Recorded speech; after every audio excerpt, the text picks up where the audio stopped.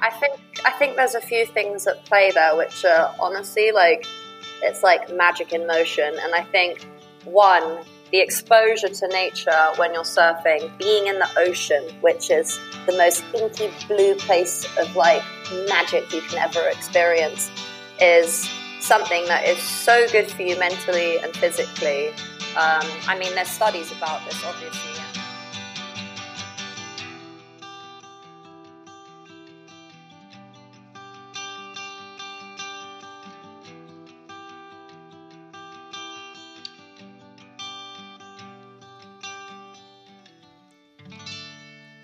Hello and welcome to the UK Surf Show. We are your hosts. I'm Pete. And I'm Leighton. On this episode, we chat to Sophie Everard. Yeah, or you'll find her Sophie Mad to Live on Instagram.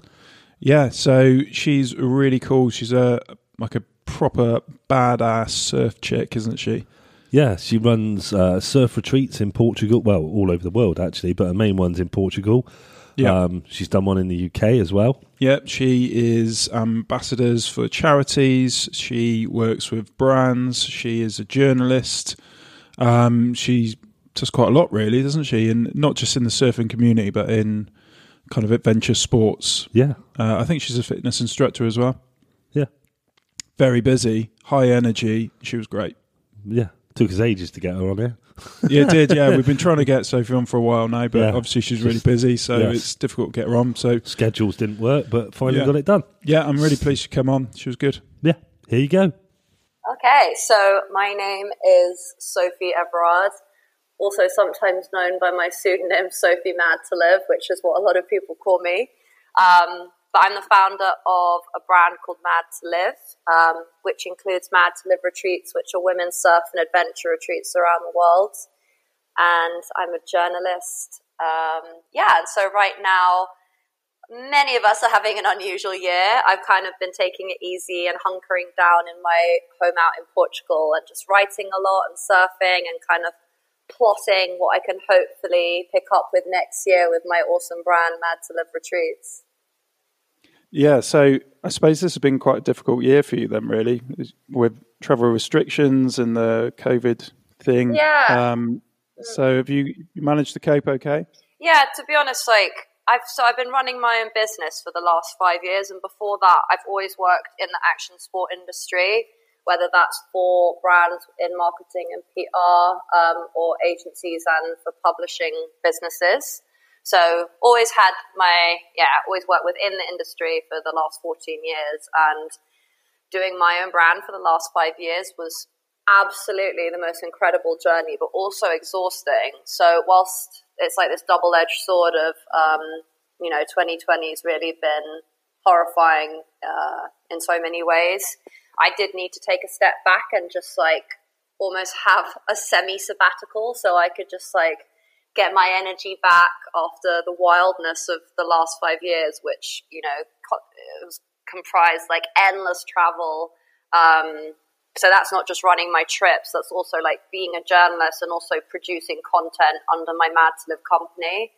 So yeah, I've been good. I've been like hunkering down at home in Portugal, doing plenty of writing for the different outlets I work for. And whilst I miss running my retreats because they are just like, they're really wild. They're really, really good fun. And though I miss that energy, it's been good to kind of have a break, take stock and just appreciate the small things that are, great in life. Yeah, I think a lot of people have felt like that. A lot of people have felt like it's been a very needed break. I know there's a lot of bad stuff's happened as well, but a lot of people we've spoken to have felt that need for a break, and they've been able to put everything in order and, do all their sort of admin work and everything like that. And now everyone's sort of back fresh, raring to go again.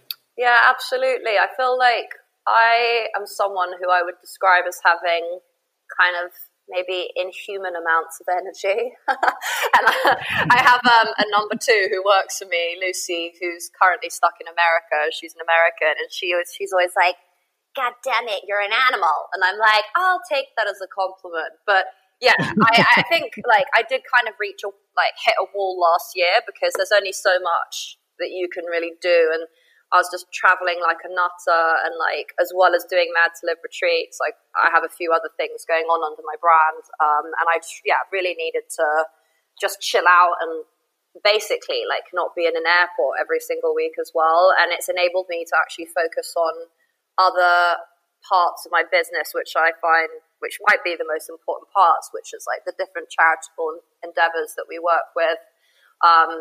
And just like, taking a step back, enjoying life, being able to surf with friends. I'm lucky that my family live out here. So, well, some of them do. We're kind of spread around the world, but my mum's here. So at least I've been able to keep my eye on her and just enjoy some busy Portuguese waves. Yeah, nice. So you're mad to live retreats, and that's the main thing I kind of notice you on Instagram, first of all, because of that. It just looks like a really cool thing, because it is, women only retreats, isn't it? Yeah. And it's not all about surfing. It is, you do so much stuff in, how long is it? Like a week, is it? 7 days? Or? They're a week. Some of them used to be 10 days. But so I love to surf, but I'm also like a massive advocate of just outdoor sports in general. And on top of that, so that's like 1/3 of it is like, being exposed to outdoor sports and how fantastic they are for your mental and physical well-being. 2, bonding with other women from all different kind of walks of life. I have had every kind of personality trait you could imagine come on these camps. Women from all sorts of backgrounds all around the world, from Syria to Australia, New Zealand to Ireland to Canada, America, the UK, France, Cyprus, Hungary. I mean, we're really proud of them. We get to meet some absolutely freaking cool chicks. Yeah, definitely.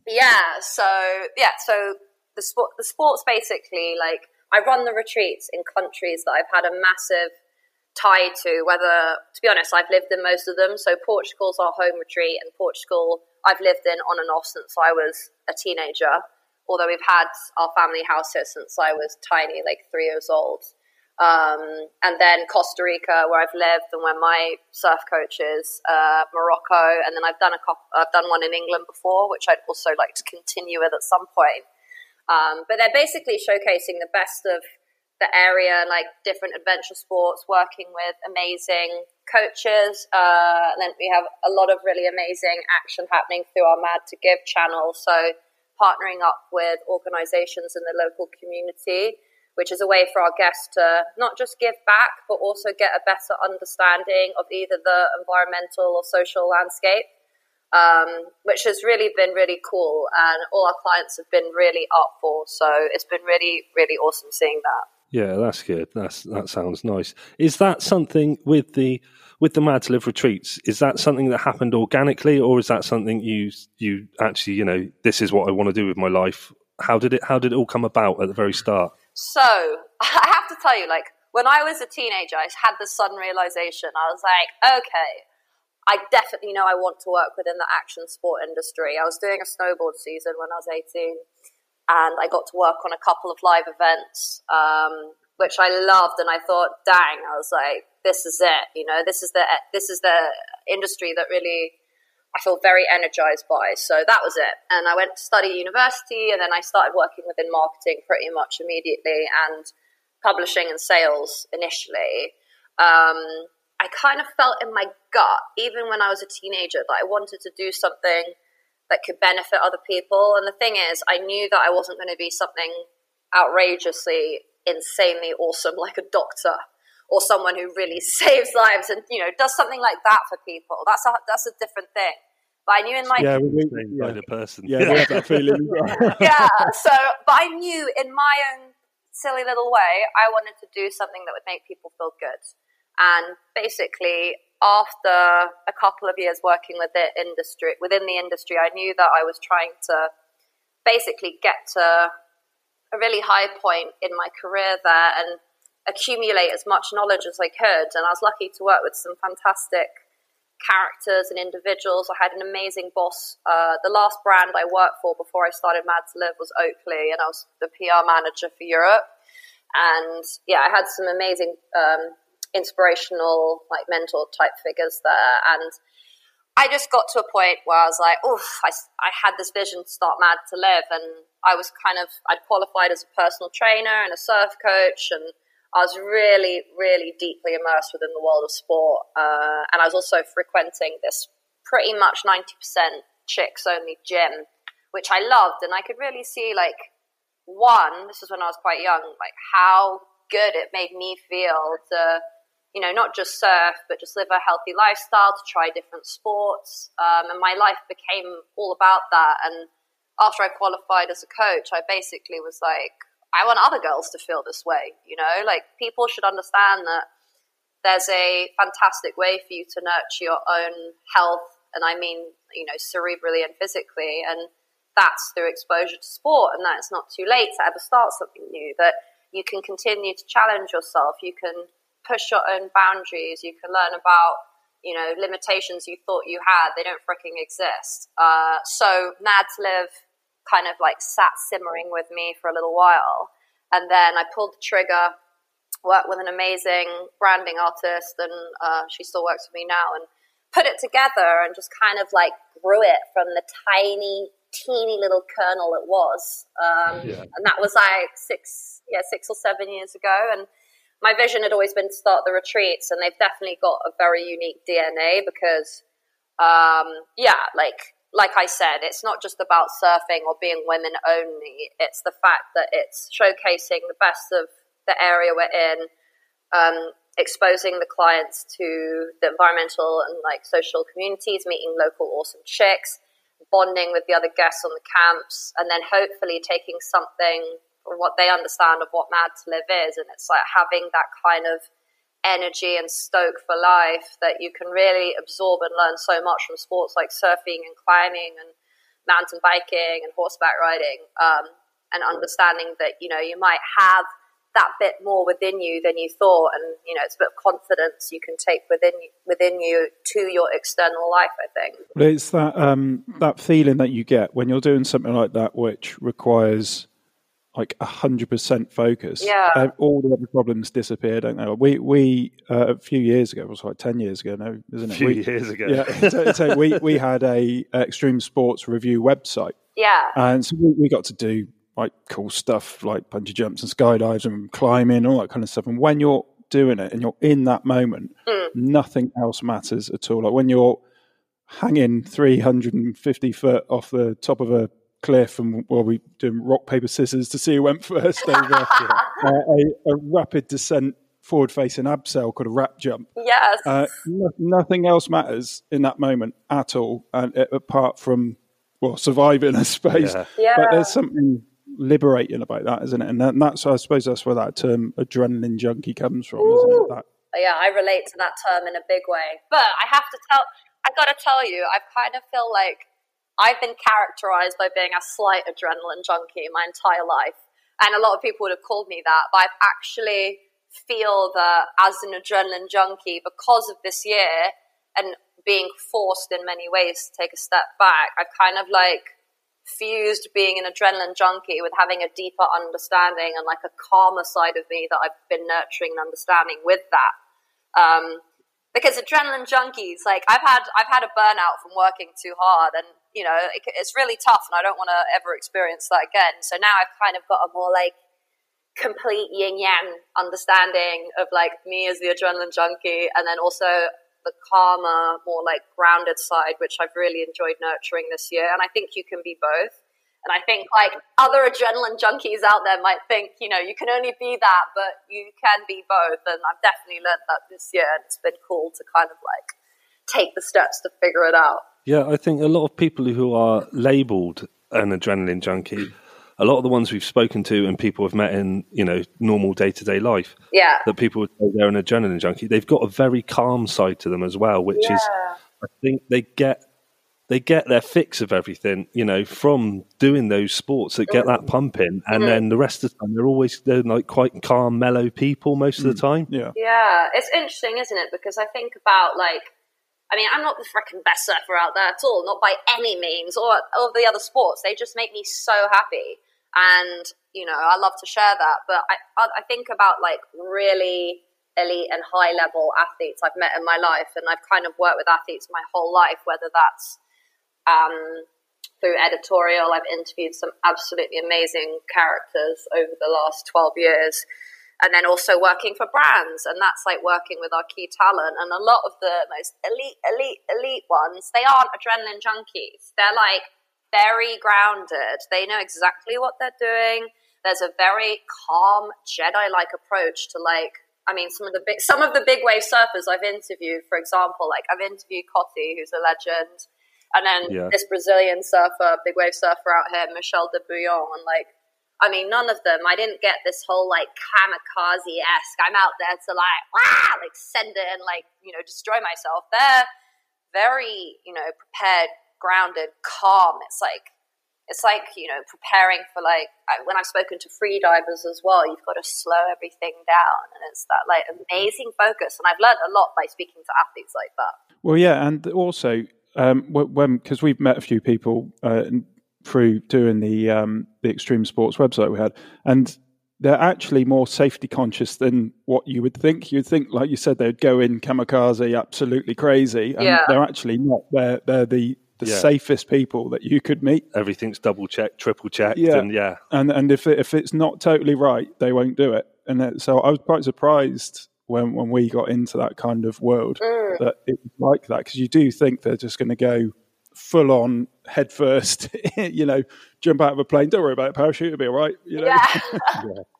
That's how I used to approach it. And then you pick up a couple of injuries and aches and pains and realize actually you kind of what I love about these sports as well is how you're kind of caring for your body. But then I sort of realized I wasn't, because I was just screaming YOLO and sending it into the unknown. And now this year I've really been nurturing and caring and doing the inside that you need so much of as well, because a lot of these sports, even if you're just sort of cruising on, mellow waves, surfing, even if you're out in the water for an hour or two, that's still quite intense for your body, especially, up back and the neck, and you need to balance it out. So I've definitely been picking that up. And when I speak to these guys, it's cool to kind of get that insight that they're not just balls to the wall nutters. Although some of them have got a touch of that. And I think it is really rad when you meet athletes like that and you're like, oh my God, freaking it. If you're mental, but I really dig it. No, some of them are insane. So jump back to the retreats. Is there a reason that you decided just to do specifically for women, or have you ever thought I might do couples or I might do men and women, or is there a reason that you just did women only? I think we've come a long way from I'm the only girl surfing out there. Actually, no, I feel if you go to so many breaks now, the blokes are outnumbered by the chicks, and it's a very different situation to maybe when some of the most iconic female surfers in the world were out there. To be fair, though, sometimes I've been in Devon and I've still been maybe the only girl a couple of times, but I would say that's a rarity. But I think because when I was working at this gym, which was predominantly women, and as a woman myself, I could kind of see how the drop-off rate of girls doing sport starting from high school is insanely bad. And especially with swimming as well, and girls just stop doing it immediately. And then the difference is dramatically different to that of boys. I wish I could have the statistics in front of me, but if you check it, it's true. And I just, the stresses of modern life, and especially when you're working, a lot of these women who come on my camps, very busy, fast-paced career settings, and that's not including the other pressures of modern life that we've got going on, let alone a freaking pandemic. And I really wanted to speak to these women and I could relate to them. So I really wanted to create something that would be beneficial for them and for them to understand that, it's never too late to try these sports, to meet other like-minded people and to take yourself on a crazy adventure that might change your life. Well, actually, my sister booked onto one of your retreats and the COVID thing happened and she couldn't come along. But one of the reasons why she wanted to come on was she went through a transition in her life, and she was quite a high flyer in London and really, really wanted to meet like-minded people and try something new. So I mentioned you to her and she looked on your Instagram account. She said, do you know what? Looking at Sophie's Instagram account has made me really happy. I've got to go on one of these retreats. And unfortunately, the pandemic hit and you had to cancel. I think it was one of the ones later on in the year. Yeah. It's a real shame. But she wanted. I asked her, is there any questions you'd like me to ask? And she wanted to know: do people stay in touch after your retreats, or is there anything set up that you guys all kind of either meet up or anything like that to kind of keep the community together? Do you know what? I absolutely love that she asked that, because that's probably the most special thing that's ever come out of the retreats. And I have I was just surfing with a girl, Kat, two girls who were both clients on my camps 4 years ago, and they both now live here in the same town in Portugal because surfing transformed their lives. We're all still best friends. We all been to Bali together 2 years ago. But that's just the tip of the iceberg. I have had some insane stories about some of these girls and women who've met on the camps, and they're literally best friends. And I get invited to their gatherings afterwards, and like seeing the electricity amongst them. And it's not just like younger girls, let's say like early 20s. This is like women from like 35 onwards as well. And a lot of them have felt, it can get quite lonely actually, especially if maybe like I'm thinking about some of my clients maybe who might be sort of like in their 40s and 50s. And if you have a really fast paced career, maybe you've decided you don't want to have kids or anything, and just meeting this, like seeing the magic that comes out of them meeting other like-minded women and women they might not usually meet. Yeah, we have a lot of people.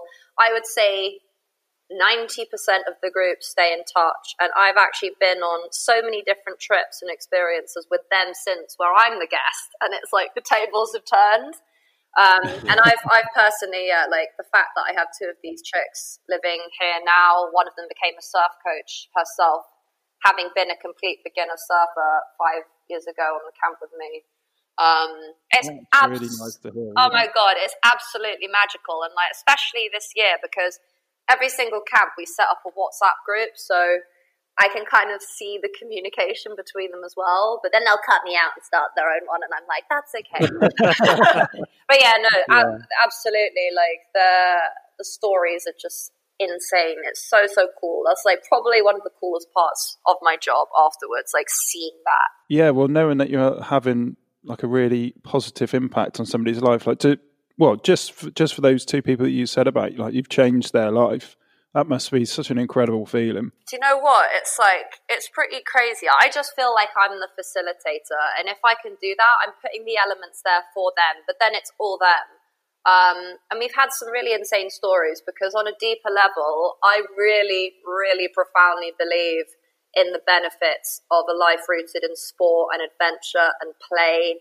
And I have had a lot of experiences with that and how it's transformed my life. And it healed me from depression and mourning the loss of my dad when I was really young. So, starting to surf again for me after those things happened to me completely changed my life.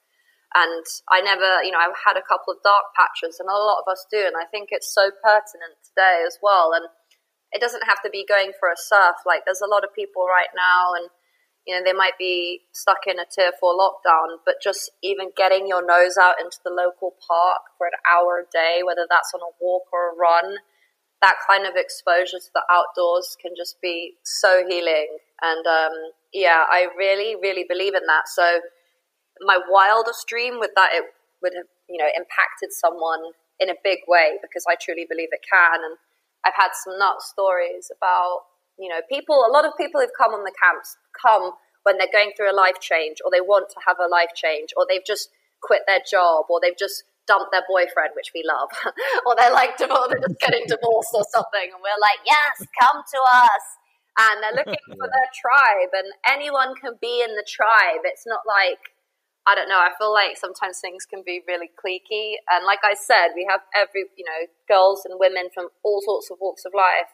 And it doesn't matter where you're from, what you do, what you look like, how tall you are, how small you are, getting out into the water, getting into the outdoors, going on a hike, you're all bonded by that same amazing feeling of stoke and like pushing your limits. And we're kind of all in it together. And I know that can be transformative. And I have endless amounts of testimonials now where people have kind of said that as well. And so in my own small way, to have been able to facilitate that, it's been incredibly rewarding. Yeah, like unreal, to be honest. It like gives me goosebumps sometimes when I think about it. That is really nice to hear. I mean, not on that level, but because we haven't been going very long, but we get messages saying, "Oh my God, listening to your podcast has made me get back into surfing," or "I've just started surfing." And you're like, you know, if one person starts surfing or one person feels better about themselves, that's the whole aim of it.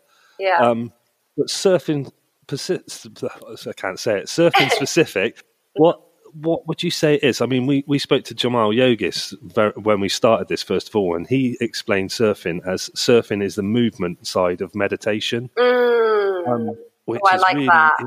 it really sort of hits. That is summed really, it up quite well. It's, That's the best response we've had so far. Yeah, Isn't it? and what can you say it is about surfing that people that do it together and surf together, they seem to just remain friends, or they're all, you know, not as in friends as in always best mates who you go around each other's houses, but they're always friends, and they're always, once they've surfed together, they always, you see them at a beach or break or whatever, and There's they'll like always there's a isn't it? connection. Yeah. I think there's a few things at play there, which are honestly like, it's like magic in motion. And I think one, the exposure to nature when you're surfing, being in the ocean, which is the most inky blue place of like magic you can ever experience, is something that is so good for you mentally and physically. I mean, there's studies about this, obviously, and like I'm very lucky to have worked with an incredible charity as an ambassador for the last 4 years, the Wave Project. So, you know, like the fact that they're NHS backed, and it's a prescriptive surf therapy, you know, like that in black and white tells you how good surfing can be for you. And then equally, yeah, so you're away from your computer, you're away from your smartphone. There's nothing but you and the elements and yourself. And you can switch off. It's just about focusing on that next wave, or about having a laugh with the people you meet. And I think about everyone I've met surfing since I started when I was a teenager. And surfing is one of those incredible sports. Also like climbing, I think, where the community is pervasively powerful. And I'm so lucky that I feel it's kind of funny because I'll be with my partner, and wherever we go in the world, we might be in the middle of nowhere. Like last year, we were in the middle of nowhere in El Salvador, like literally in the middle of nowhere. And I bump into someone I know through surfing, and he's like, "How?" He's like, "That happens wherever you go." And I'm like, "I know, isn't it awesome?" And it's because you're jacked up on just like happy endorphins and you feel good in the water. But don't get me wrong, I've had moments where I've been crying in the surf because I've had my ass handed to me or it's not going my way. You know, it's a hard sport. But by the large, you're feeling good things. And when you're bonded with other people on the same frequency, feeling that's an immediate connection to those people. And it's something that is really, really strong, I think. So it powerfully bonds you. And then those bonds can just trickle around the world. So like me, other people who surf, wherever you go, you'll just, you know, you'll either find a friend straight away when you paddle out, because people tend to be, by the large, quite happy. Although there's a few grouchy characters, but there are in everything. And you'll always be able to like have these mates, and you know sometimes you'll need them. I travel so much, and it's cool to know that you can like call up a buddy and be like, "Hey, can you meet me for a beer here? Like, let's meet for a surf." And I think surfing is one of those wholly unique sports that does that. Yeah, well, that kind of leads us quite well into your charity stuff that you do. So the Wave Project we've been following for quite a while now. Yeah. We're desperately trying to get them on, and we're having conversations and stuff. But how did you get involved? I know you're ambassador, and there's a few other people as well that are ambassadors as well. But how did you get involved? So a couple of years ago, I wanted to run a fundraiser for the Wave Project. I was conscious of their incredible work. I'd seen it within media. I'd spoken to some people who'd worked for them. And when I was doing my surf coaching qualifications, there were a couple of people on my course who already were working with the Wave Project. So the more and more I found out about these guys, and basically I thought their mentality is exactly the same as mine and what they believe. And it's incredibly imperative as well, reaching out to like the younger generation and people suffering from kids suffering from anxiety and depression. And having experienced that myself, I really wanted to be able to speak to younger people and kind of like let them know that surfing is there. Surfing can offer this profound healing. So I reached out to them and connected with the CEO, Joe, and we went for a coffee, and I said I wanted to do this event, fundraising for you guys, but I'd also like to explore a deeper partnership. Like, what can I do? And then it kind of just snowballed from then. And honestly, it's been an incredible 4 years. And I kind of like feel that the word ambassador can be used quite loosely. Like, you see that like flung across Instagram. Oh, I'm a ambassador to a tea detox company or whatever. Not to talk crap about them. Whatever. Tea companies are awesome. Less detox companies, but yeah. So it really spiraled from them. We had the first event, which normally I would host every year. It's called Mad to Rave. You guys have to come to the next one. It's like it's rock and roll as heck, but and also fundraisers for them. So yeah, in my capacity as an ambassador for the Wave Project, I've worked on different fundraising initiatives. So last year I was the face of a fitness campaign for a company called Sweaty Betty with one of my best mates. And I got to design a t-shirt, which was sold directly through them. And that raised funds for 100 kids to access the surf therapy program at the Wave Project. And then I've been a spokesperson. I hosted their annual awards. I've worked on like content creation with them, so it really adapts. But I've worked so closely with Joe Taylor, the CEO, and then I've got my buddy Victoria Pendleton, who's a former Team GB athlete and Olympic gold medalist, on board, and she's now the patron. So together we've been to surf coaching days and taught the kids, and it's been amazing for both of us because she also sort of has a similar story with like me, like how surfing really transformed her life. So we really have had such an amazing ride working with the Wave Project. And I mean, I feel like more than ever, their work and work of other charities like that is going to be incredibly important. Yeah. So did you meet Victoria on one of your retreats? Did she come to one of your retreats? Or actually, we met a way long time before that. It was when I was at Oakley and I was looking after women's marketing, and she was our main female athlete. And basically, I was working on this campaign that I put together and made her the face of. And then literally the second we met, we were like, hello. Like, when you just know you're going to be best mates with someone. We got on like a house on fire. And then after I left Oakley, she came on a couple of trips. But we've traveled like a ton together as well. And yeah, she's like one of my ride or dies. Like, big ups. Oh, nice. I suppose you haven't got to see her much recently because of this stuff. That's a shame. It sucks. I was just FaceTiming her this morning, and like I miss my friends so much. It's kind of got to that point where it's really hard when you don't get to see your loved ones. And my family, my sister lives in Asia between Bali and Singapore, and I haven't seen her for like the whole year. And it is devastating. And more than ever, I really rely on like keeping myself on the straight and narrow, but making sure I take care of my mental and physical health and my well-being by like going for a surf or just having a calming hike out into the cliffs and like seeing a sunset. These are moments while even though the world can seem like, and it is in many respects, like in a tumultuous state, and it can be very scary and very alarming, but I think if you just allow yourself those moments, they can really reground you and also make you smile. And like, we need those little smiles in life right now. Yeah, people need to remember to kind of force herself to go out and do that, don't they? Because it's very easy to get in a rut and, get up. Not, some people are working from home, stay in their pajamas all day, go to bed, and then it just gets this never-ending cycle. And then, but you do need that, don't you? There is definitely something within nature that heals you. People just need to remember that, don't they? And get out there and experience it. Yeah, and I think about like the first lockdown. I was actually in the UK in March, April, and May, and basically, like we were only allowed out for like an hour a day, right?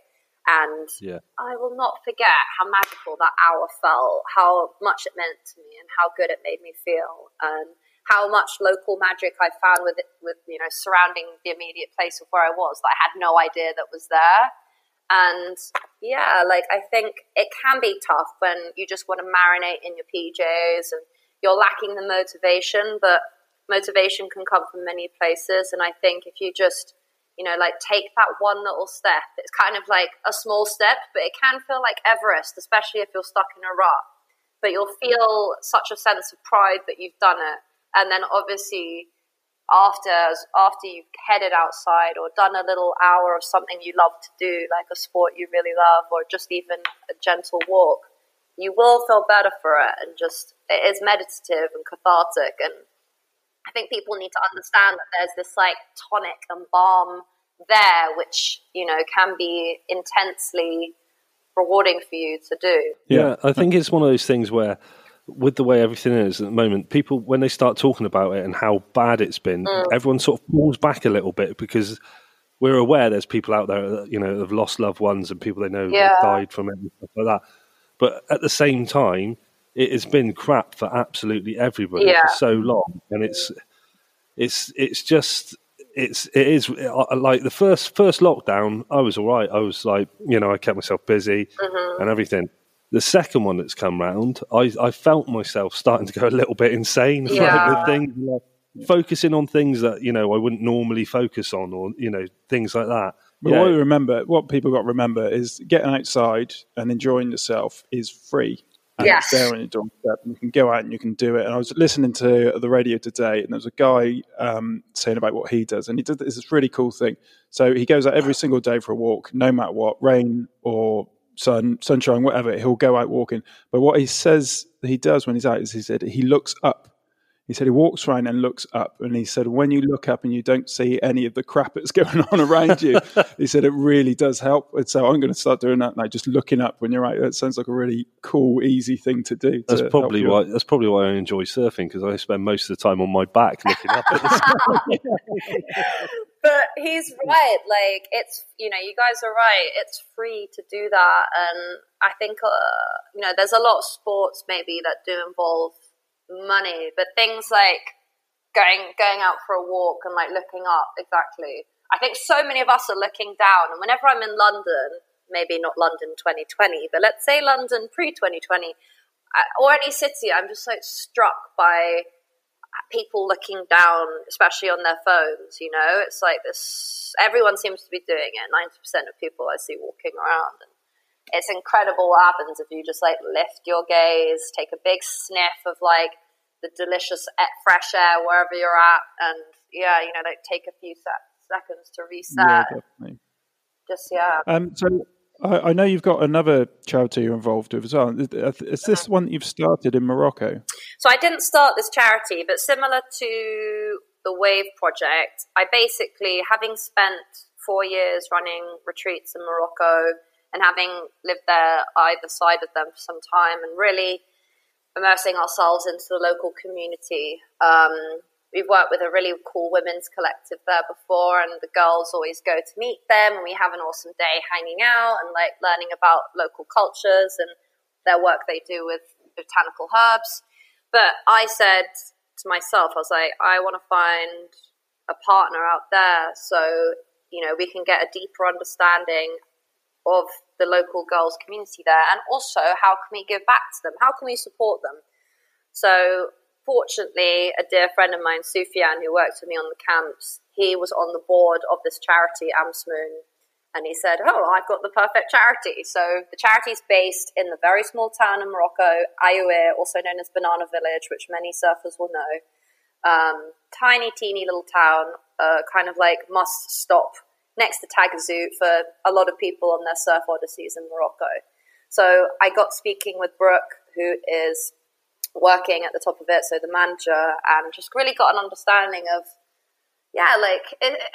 it's tricky for girls out there just to even like do sports. There's a lot of cultural differences and different cultural barriers as well about like times when they can do it, obviously what they can wear, but you know, these girls are just jazzed. They want to go surfing and they want to go hiking and they want to go skating. So once we'd spent some time talking about the charity, figuring out what we can do, this was earlier in the year, COVID then hit, boom. And obviously the needs of the local community changed.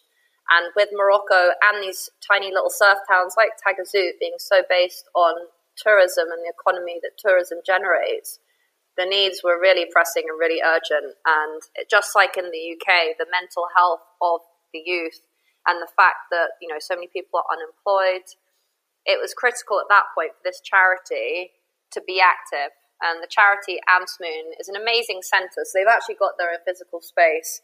And they arrange everything from, PE classes, surf classes, skateboarding, cultural expeditions, technology classes, so learning about digital marketing, English classes, debating.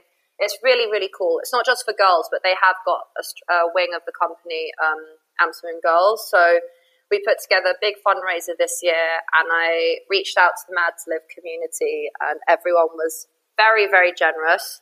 So we really came together basically. We're able to buy food baskets for the families which were suffering, pay the rent for the charities, physical mix and bricks and mortar space for the year, so they didn't need to worry about that, so they could focus on delivering all their programs.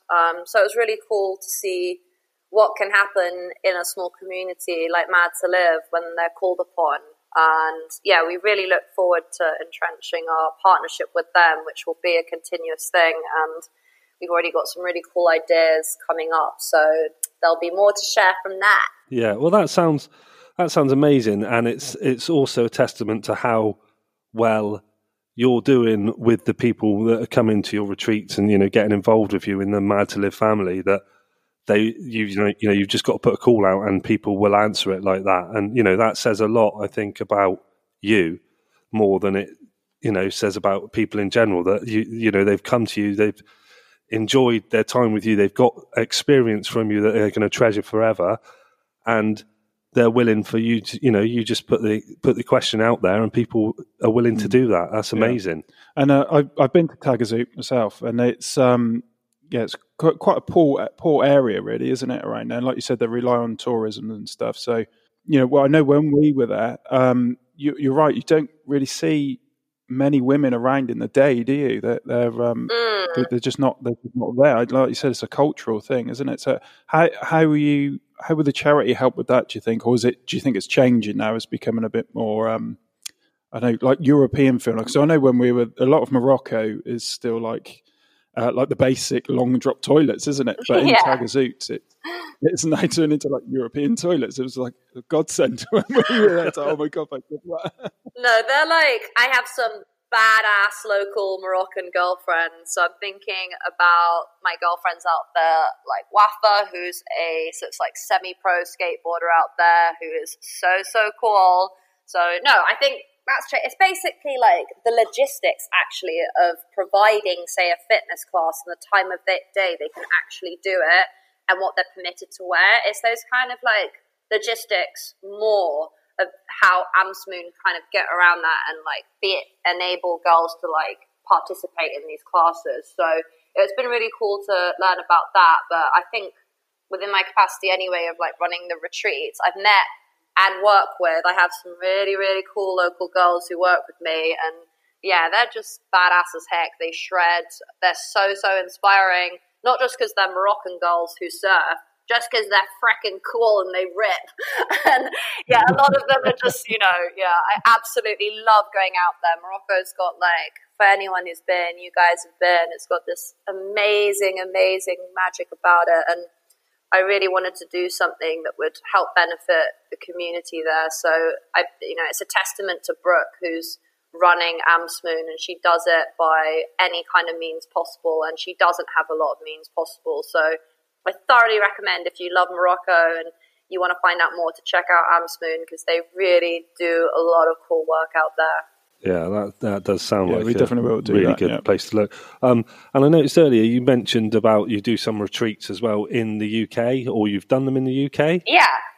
So So how do they work in the UK? Yeah. So basically, when I was living in London, I moved to London in my early 20s, and I knew I had to do it to get to where I wanted to in my career. I kind of like swallowed the lump in my throat because I wasn't that into London as a city myself at that point. It was too big and smelly, and it was way too far away from the ocean. And I was like, oh, frickin' hell. I was like, this is going to be hard. And it really was. And I really found it really, really tough at the beginning. Like big, giant, crazy, stinky cities can be nuts. But then I did gradually discover the magic of London for myself. And what I love is like, it's such a melting pot of different cultures. And like being able to eat some of the best Turkish food you'll ever have in your life, and like some of the best Vietnamese food you'll ever have in your life. And yeah, I've had a lot of fantastic experiences there. But whilst I was there, I think, so I have a couple of best friends, thinking about my best friend Tom, and we would pretty much every weekend nearly drive out to Devon to escape the city and go surf. And one of my friends has a house right on Pottsborough Beach, which is where we spent all our time. And I grew up in Greece. How lucky! I know. Sorry, how lucky are they? Our jaws are just like I can't even explain how insane his place is. It's ridiculous. And yeah, like I actually thinking about like the UK surf scene. So I grew up in Greece and spent a lot of time in Portugal, and then did my GCSEs and A-levels in England. And it took me a long time to kind of get into the UK, and I just didn't even know that there was like such a cool surf community and scene. And as I started surfing more, which really happened as I was going to Devon so much, I was exposed to the absolutely cool ass community that is English surf culture. And it would make me feel so good going on these trips every weekend with my best mates. So Devon always had this like massively huge place in my heart. And I spent a lot of time there on road trips as well then. So I actually did a collaboration with a brand, the North Face, a couple of years ago. And I got to front one of their campaigns, which was super cool. And then as part of that, I was able to put together a retreat in collaboration with them. And they were like, where do you want to do it? And I was like, definitely in England. I want to celebrate the UK surf culture. I want to introduce the people who come on this camp to the wonders of it, because a lot of these chicks live in London or big cities. They haven't got a freaking clue that like 3-4 hours from leaving the city, you can have your toes in like crystal clear water. Some of the most amazing moments I've experienced surfing have been in England, and a lot of people just don't know it's there. And I think a lot of people this year, with staycations being such a big thing in the UK, whilst it might have made a lot of the breaks a lot more busy everywhere. Same as here, though. Everyone was kind of desperate to get their fix of surf, right? But the UK is home to some, absolutely amazing surf breaks. The culture is one of a kind. I absolutely love having those misty, like red and dark sky night surfs in the middle of winter in Devon, and then you get out and you head to the local pub and the fire's roaring and you might get a mulled cider. And I don't know, the community is so cool, and I have some fantastic friends within English surf, and putting together that camp was a really special thing. So I'm really hungry to do more of them. Yeah, I thought you were going to say, I put this camp together and it was flat all week. Actually, do you know what? One of the days we surfed, the first day, I actually couldn't have like dreamed a better situation. We were like we were at Westwood Ho, and it was what date was it? It was November, so it was freaking cold. But the colour of the sky that time of year in England, it blows my mind. It's like when the sun's beginning to set, and the sunsets are like, you feel like you've died and gone to heaven, and it was glassy and like waist high and just perfect. I'll never forget it. It was one of my favourite surfs of my life. Yeah.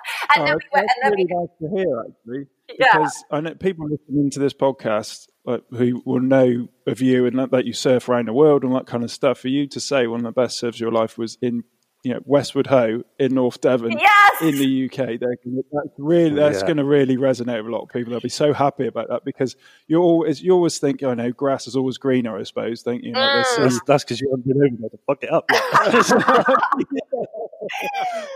But no, it honestly was.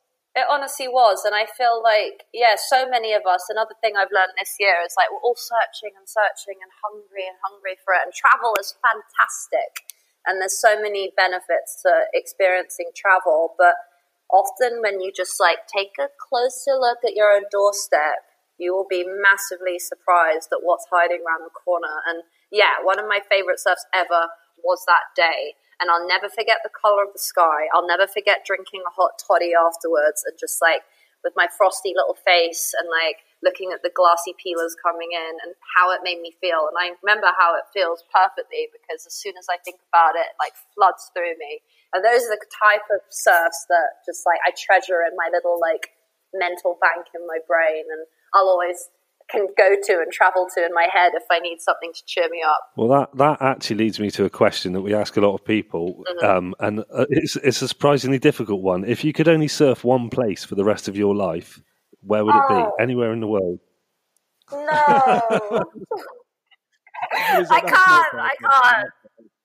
No, I don't like that. That's not fair. Okay, basically, I don't want to sound like an ass because I've just been like citing the virtues of English surf, but I think because I've lived quite an international life, so I've surfed a couple of spots that are really amazing, and it would probably be. It might be my local break. It's such a hard question. Oh, God. Yeah. No, it might be my local break in Portugal because it's where I learned to surf. I have a lot of really, really personal memories of like being there with my family and my dad. And it just feels like home, you know? And I think people always probably say their home break. And then a close runner-up would probably be a spot in Costa Rica I love. Where I'd go with my surf coach, who's kind of like a second father figure to me, and he's taught me pretty much everything I know about surfing. And I had a couple of really special moments with him at this spot, and it was like, I mean, you have to pinch yourself because it's that beautiful. You're like, is this real life? And that's why surfing is so incredible, because you're exposed to these moments and situations that you have to pinch yourself. And it might be in Westwood Ho, it might be in Costa Rica, but you'll have that kind of same feeling and you'll pinch yourself and just be like, how magical is this? And yeah, you can always travel there in your head when you need that little pick-me-up and just remember. Yeah, absolutely. Yeah, we've had a few of those in like Westwood Ho where we've had like some real special days and in Saunton and stuff like that. It's the evening sunset. The sunset. There's just nothing else like it in the world. I was going to say Costa Rica. That is actually one of the reasons we started a podcast. Was there was a podcast from Costa Rica, some surf. Yeah, it was an English guy and an American guy, and they surf in Costa Rica, and they would spin this wheel of surf. It only ran for a year. They had a budget for a year, and wherever this wheel landed on, they would go and surf in that country. And they came to the UK, and the American guy had just never seen anything like it in his life. He said it's absolutely bloody freezing, and these crazy people are going in the water in these. He didn't even know of 5 mil wetsuits. You know. He said to some bloke about how cold it was. He's like, it's October, mate. It's bloody boiling. This is great water. That got us thinking. And at that time, then there wasn't any UK podcast, like surfing podcast that we knew of, and we looked for them. We couldn't find anything, so we thought, we'll start one up. You know. But it's really nice to hear you say about the UK surf culture being a one-off, and this is the reason why we started, isn't it? Because we feel exactly the same. And since this has been going, there's been like a lot of love about it, and now we're kind of immersed in it a bit more, and we get to connect with people like yourself and all, and everybody just loves it so much. It's really, really nice to hear. No, I was just thinking, it's just like it might be small, and a lot of people might not really think about the UK having such a rich surf scene, but it really truly does, and there's some incredible individuals within it as well, and it's just like. Yeah, I mean, the fact that if you ask a lot of people who surf a lot around the world, like, you know, like I've been to a lot of spots, but the fact that the UK is up there for me, and I mean, everyone British will say that as well. They'll be like, the UK, you know, like world-class breaks. Yeah. But it is true. You might have to wait for a special day, but it is true. I think that's why it's more special, because when those special days aren't every day or they're not every week. So when they come, they're so cherished. I think that's part of the reason why UK surfing is so special. Yeah. Totally agree. I actually have the time that we did the North Face camp, I had my number 2, Lucy, with me, who's American from Rhode Island, like I said before. And she was like, my God, she's just used to surfing like tropical breaks recently. She's like, I have to surf in England in November. And I was like, yeah, you do. And I was like, I'll get you a thick wetsuit and some boots. And I mean, the whole thing was alien to her, but she was just like, she was with me in that moment when we were at Westwood Ho and was like, oh my God. And like was very into the whole hot toddy thing afterwards as well. But after that, she then went back to Rhode Island and was now surfs the winters there as well after experiencing that in the UK. And yeah, cold water surfing. I mean, I've had some surfs in England, like in Newquay, wearing a bikini with dolphins around me in the middle of July. And you're like, what the heck? This is England. And the water is crystal clear, and it's just alarmingly beautiful. And then also like having the other side of that, the richness of cold water surfing and the culture there. And I've worked quite closely with the brand Finisterre over the years, and different interviews and different stories I've written about them. And, I think they really personify British surf culture so well too. And like the way they showcase it on like an international level is absolutely awesome. And the UK's got some incredible like sporting talent, and I think it's so cool now that surfing is in the Olympics and be able to see what the British athletes can do on that stage. Because when it happened with snow sports like snowboarding, I mean, we came home with like 2 medals, yo. So who knows what could happen with surfing? Yeah, well, we've got the wave that's just down the road from us now, the wave pool that's opened up, and that place is absolutely amazing. Yes. And you see if people are going through that and they're going to be practicing, they're going to be another level completely. Yeah, definitely. Totally. Right, I got one more question for you, which is also a question that I like to ask a lot. If you could go back to the start when you started all of this off, what would you do differently? Do you think there's anything you'd do differently? Ooh, okay. Honestly, there isn't much I would do differently because I'm quite content and happy with the journey of it so far. But the only thing I would do differently, and I think a lot of like entrepreneurs out there who run their own businesses, it's very hard to get balances correct in your life between personal life and work. And I would say just like having a bit of having a better understanding that those balances are critical. And anyone who starts a business will know you put your life and soul and blood and sweat and tears into it. And that's why it means so much to you as well. And that's why when I get these stories from women who've had impactful experiences, or I get to work with charities like the Wave Project or Amsmoon, it means so much to me because I started the brand on just like this teeny tiny idea, and to be able to get to share those experiences with people is phenomenal. And I would just say, make sure you try and carve out that personal time for yourself so you can reflect and absorb. And it's not just like a non-stop wild ride. You want to be able to really absorb everything that's going on. So carve out that time. That's the only thing I would do differently. Yeah, that's great. So just before we go, do you want to tell everybody where's best to find you and your Instagram account and all that kind of stuff? Absolutely. So people can always find me on my Instagram, which is Sophie Mad to Live. Pretty easy to remember, I always think. Some people read it as Sophie Mad Olive, which I also think is hilarious because I love olives. But no, it's Sophie Mad to Live. And you can check out the homepage, which includes all the details on the retreats and also all my editorial work and published work. Everything around Mad to Live, which is www.wearemadtolive.com. Excellent. Well, thanks for your time today, Sophie. I really hope the retreats are back on soon and people can come on to them because it looks really cool. So thank you. Thanks for your time. Thank you so much. It's so great to chat to you guys. And yeah, congrats on launching this podcast. You're right. UK needed an awesome podcast and it didn't have one. Right. So yeah, thank you so much for having me as a guest. It's been really cool.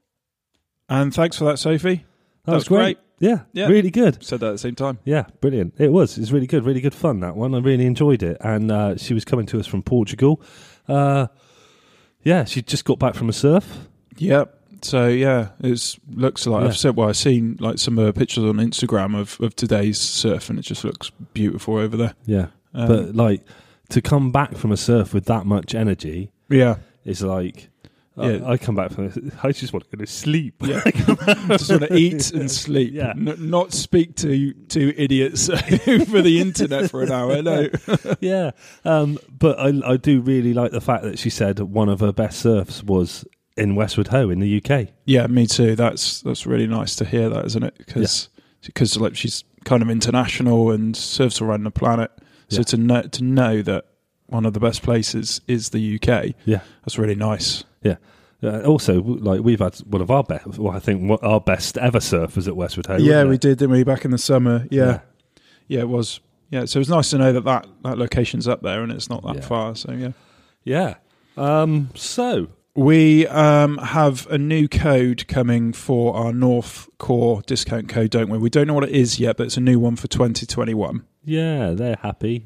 We're happy.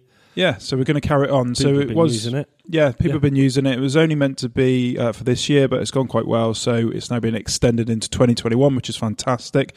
So thank you, everybody that's used the code. Yeah. And as we said, we'll get the new one out to you as soon as possible. Probably be on a future podcast. Yep, and we'll post... No, we can't post it on Instagram, can we? No, we will talk about it on the podcast. But we better talk about our competition. Oh, yeah. So we're now in January. Yes. And our January Blues competition is well underway. So get your kookiest pictures to us ASAP. Yeah, you can send them to us by eMither, and that is... What? eMither. eMither? What's that? Can't remember. I've heard of something before. By email, anyway. And... that is the UK Surf Show at gmail.com. You totally throw me. Oh, whatever. I just going to say eMither every time. Or you can send them to us on Instagram, Facebook, Twitter, wherever you can send stuff. Your kookiest photo. Be prepared. I'm going to put all the photos we receive into a little slideshow video for our Instagram this time as well, and put them all out there. Yeah, and the guys that will win there'll be first, second, and third slot. Yeah. So because we felt so bad last time that we didn't do runner-up prizes, we decided we'd do it this time, haven't we? And there's so many prizes this time that you'll have to go on the internet and look at them on either Instagram, or I'll put something on our website. Yeah, we've got so many people involved this year. Yeah, it's well over £1,000 worth of prizes in there, and it's just ridiculous amount of companies. It's absolutely phenomenal. So get involved, and that will run, and we'll pick a winners end of January. January Blues. Yeah. So thanks for listening today, and hope to see you all again next time. Take it easy. Cheers.